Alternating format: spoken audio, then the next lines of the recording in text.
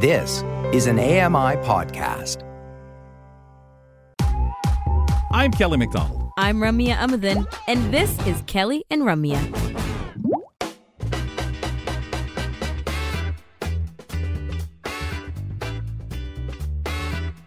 Kelly and Ramya back, spending your Wednesday with you. Thank you for being with us wherever you are watching us on AMI TV throughout Canada and listening in on AMI audio around the world. So when I'm not in here and you're here, you have more space, obviously. You're set up in a different way here at the table. Does it throw you off if somebody's in here like myself or if when Susan pops in? Not really. Maybe just what the shot is like if I'm just fiddling or, things like that. Like if I get very expansive with my hands, is it going to end up in your shot? Ow! Or in my teeth. Or in your face, yeah. But luckily for you, I don't do that. I don't talk with my hands. So. My father grew up in Montreal. He used to all the time. Everything. And then I'd start imitating and I'd knowing people, what are you doing? I thought that's what we're supposed to talk like. Exactly. It was its own. I'm waving. It's part of your theater growing up. Yeah, exactly. Or I'm trying to kill flies. Yeah, but it's December. Oh, okay. All right. Folks, Grant Hardy, as mentioned before the break, is in town. He's got headlines for us. It's Wednesday. Let's bring him in. Hey, I'm Grant Hardy, and welcome to the Headlines segment. I tackle everything from health and lifestyle to accessibility and tech. I have it all right here on Kelly and Ramya. Good day, Mr. Hardy. You're set up. Are you comfortable there? Good day. I'm comfortable. I'm cozy. As you said, I am in town literally live from the Accessible Media Studios. He's right behind us. Yeah, he's behind us. Our back is semi-turned to him, so we're being quite rude if we sit like this. So forget Grant. Yeah, I wonder, if I yell loud enough, can you hear me through the walls? They might Excuse me, sir. On your way out, just knock on the wall and maybe we'll hear that. Yeah, that's what I'm going to do. Sir, I'm sorry. We're not talking a quote studio, unquote. These have soundproofing. Okay, so I'm lying. I mean, it'd be nice if there was a door. Treatment. Well, it'd be nice if there was a door to your left. That kind of kills soundproof. Anyway. Wow. They might cut my air. That's what they'll do. If you say the wrong thing in there, they'll just turn the air off. No, but the party's still going on. I think we're safe. Yeah, that's true. Nobody's watching, and if they are, they're sitting in front of the TV laughing. Look at that. Look at those guys. Where are we starting, sir? Yeah, speaking of parties, it's obviously the holiday time coming up, and a lot of people are going to be having their turkey, their veggies, their holiday dinners, Christmas, whatever it is you celebrate. But it's been a really tough year, obviously, financially for many people, both in terms of just the cost of living and the cost particularly of food. Turkey has gone up 5%, with the cost of potatoes up 6.6%, carrots up 13%. We could go on. So the cost of putting together a holiday meal for 4 to 6 people is now over $100, which again could be really significant for people. So I did find some tips. A little bit of tips on cutting back on some of those costs, hopefully without cutting back on the merriment. Apparently, if you are serving red meat, switching to poultry is a good idea. If you're serving turkey, switching to ham could be a little bit more cost effective. Another method is hosting a potluck where everybody brings something and contributes. Could help a little bit with the social aspect as well, and just being really mindful of not going overboard in terms of portion sizes, because that excess food that people eat is a huge waste of money, literally, throwing money in the trash. But definitely the potluck, they say. And also just when you go to the store, they say to really make a list and stick to it and try not to go too much overboard or beyond the list. What do you guys think? How are your holiday meal plans looking so far? Yeah, the potluck stuff you already know, right? I'm so down for that idea. And like lately, I've been doing a lot more with the neighbors. Like we have a neighborhood kind of clique that gets together during Thanksgiving and I guess during the holidays as well. So that's already got potluck written all over it because nobody is taking care of the meal on their own. It's just not happening. How come, Rum? Just like Is that just the way you guys do it? Yeah. Or do you think that for some of the people, it's just that device now to have a really nice meal, be with people, It's and not almost like- afford all that on their own? Well, not just the affordability, but the The vibe. way you like to hang out. Like, yeah, you know how you can think of Christmas dinner as this big formal thing where there's this giant turkey or whatever main dish, and then there's all these sides. Father, and, cut the roast, will you, Father? Exactly. Like Carve it's it. too formal. We don't do it that way at all. And even with Friendsgiving and all of these Galentine's Day and such, we don't do it that way. We're just kind of like almost like a cocktail hour, but it's just snacks and food and everybody bring whatever. And we do a bit of prepping. So not everyone's bringing savory or everyone's bringing sweets, but it is much more like chill. And I think the potluck idea just falls into that perfectly.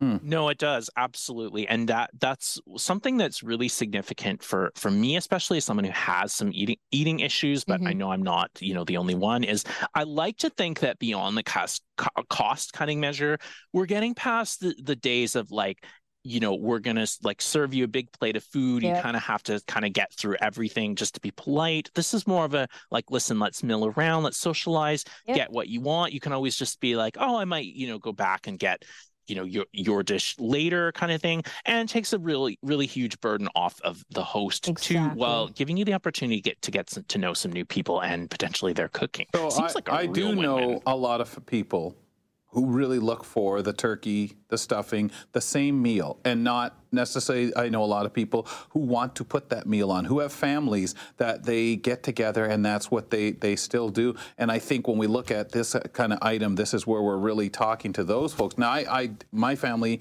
we don't do that too often because both my parents are gone, and it just doesn't seem to be the way. It's more spread. But I do know a lot of people who, even individually themselves, they want to get invited. They want that old traditional dinner, right? It. Yeah, and it's interesting because they may be an individual and they may have parts of the family that they can go and do it.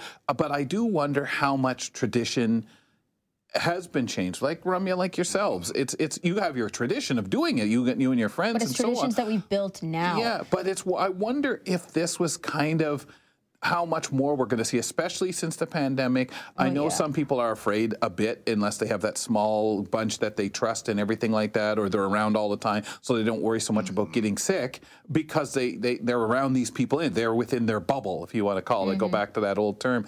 But I do kind of, and I feel out of touch because I have no idea how many people more lean towards the social thing in the sense of everybody bringing parties. I know that's what everybody does now. You go to a party, you bring something, style, and everybody does it. brings something. Yeah. Just kind of hang out. Right? Yeah, I always see that in invitations to functions where somebody says, guys, bring your own drinks. And if you'd like to bring something, great, but we will have a few things. I will say the first time I ever hosted, like just a same thing again, by the way, casual, friends over. We are like, yeah, let's do something for the holidays. I said, okay, I'll offer my place. But the first time I ever put out the memo, bring your own booze or bring your own drinks, it was the most awkward thing to sit with. Because, because you're used to I've heard that for years I know, now. but for me, it wasn't like that. No, like my growing family up, if wouldn't you have threw either. a It would have party, been the stuff at home, exactly. right? Yeah. When you throw a party, you're the one supplying. So I think there is a point to just remind people that this kind of stuff is okay now. It's becoming more normalized, Grant, because because not everyone is there really. Like for some of us, we're just still thinking like if you're hosting, it's your responsibility. You do it all. Yeah, Grant, how does your family? I know you have a smaller family. Yeah, but do you guys do the gathering like where mom or whoever makes it? We have a pretty small family, so we don't do really a big holiday feast, but just try and get a little bit of a turkey from like a turkey shop and turkey place, and and I'm also a very picky eater, so that kind of cuts down people the even- appetite by at least one person. But yeah, just all about dismantling some of these rules of etiquette. That Yeah, we've my sort sister of- loves it the old way. If she doesn't do the function, she hasn't for a couple could of be years, fun. but she loves having the gang over. And again, yes, people do bring stuff, like especially if we have More an like actual large one. gifts. Well, no, mainly food. For my family, it's all food. Somebody cooks up a prime rib or something like that and brings it, right? So they do, but traditionally, in her mind, it's the turkey stuffing, all that comes from Central Base, her place. There you go. There you go. Folks, I wanted to get to this really quickly. It also has to do with money, and this is a really cool one in Vancouver. So this is a pilot project to better treat people in BC who are addicted to drugs, specifically opioids. They actually have an anonymous donor who donated $500,000 for this program. And what they're actually going to do is pay people to go through drug treatment. That sounds, depending upon your perspective, either just very simple and obvious or potentially sort of over the top, but essentially, what's been happening is people are talking about, do we force people to go through treatment? But that kind of thing can actually be highly problematic and highly unconstitutional, really, and just difficult to keep people in. So what they're planning on doing is paying people at least $20 a day, which sounds very small, but a lot of these folks may be on income assistance, could give them some extra money, to purchase presents for their family or some additional food or whatever else they want. And people are saying that if you have external resources, especially more money, it can be quite a lot easier to get through drug treatment.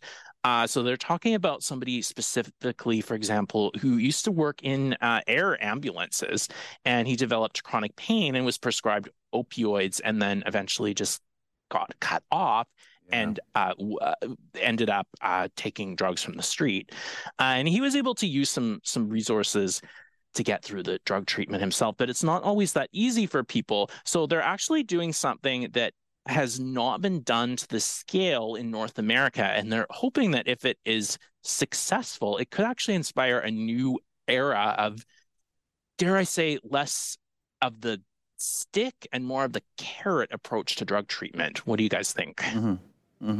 Well, we've said this on the show, talking about it just not working the old way. Let's throw people in jail. It's a crime, black and white. We know things aren't working, and you're not stopping people from doing stuff. People do need to survive, whether you have a habit or not. And a lot of people. I mean, I don't want to say it's because we're finding so many people who are now addicted because they're taking something for pain or whatever. There are people who are out and out. Just life has just been that way for them, and they're addicted, and some of them want to be able to do something. Some of them will enjoy, or I won't say enjoy, but don't have that strength to pull off. So I do think, unfortunately, the carrot is the way to go on the sense of, and I know for those who say, "Oh, get rid of it." Yeah, okay, I get that. But I think it's just not worked. It's never worked. We've proven over what, like 1,000 years, maybe longer, that the war on drugs is not the correct approach. No. And we've it's because there's no like natural law that like these drugs are good, these drugs are bad. It's something that we've just kind of constructed through society. So I think really that stick. But we recognize that all addictions are a problem for some. And not just a problem, like we just don't know enough yet. We don't know enough on how to deal with the crises, I guess, of drugs. We also don't know enough about addiction. Like there's still so much disagreement on what addiction actually is. Is it a disease? Is it controllable? Are we doing enough for it? We all then, by circumstance of all of these other things, we don't know how to deal. Our system is very, very broken, and there is just not like a one-size-fits-all approach, and just because you and I hate it doesn't mean that we're doing a good job with that like mentality of it, right? So clearly it can't be just a black or white solution, Grant. Even if the long-term goal is to get more people off drugs, to make people feel more safe without the use of drugs, that solution isn't happening overnight. Yeah, needs to be custom tailored to every participant, and that's what they're looking to do. Every addiction, guys, like it's just that's the way it is, and we can't because each individual person, every individual circumstance is different. Grant, wonderful to see you today again, 2 weeks in a row. Let's not make a habit of this, sir. It's costly for the company. You've got a wonderful show coming up, guys. I'm looking forward to it. Thanks, Grant. Appreciate it.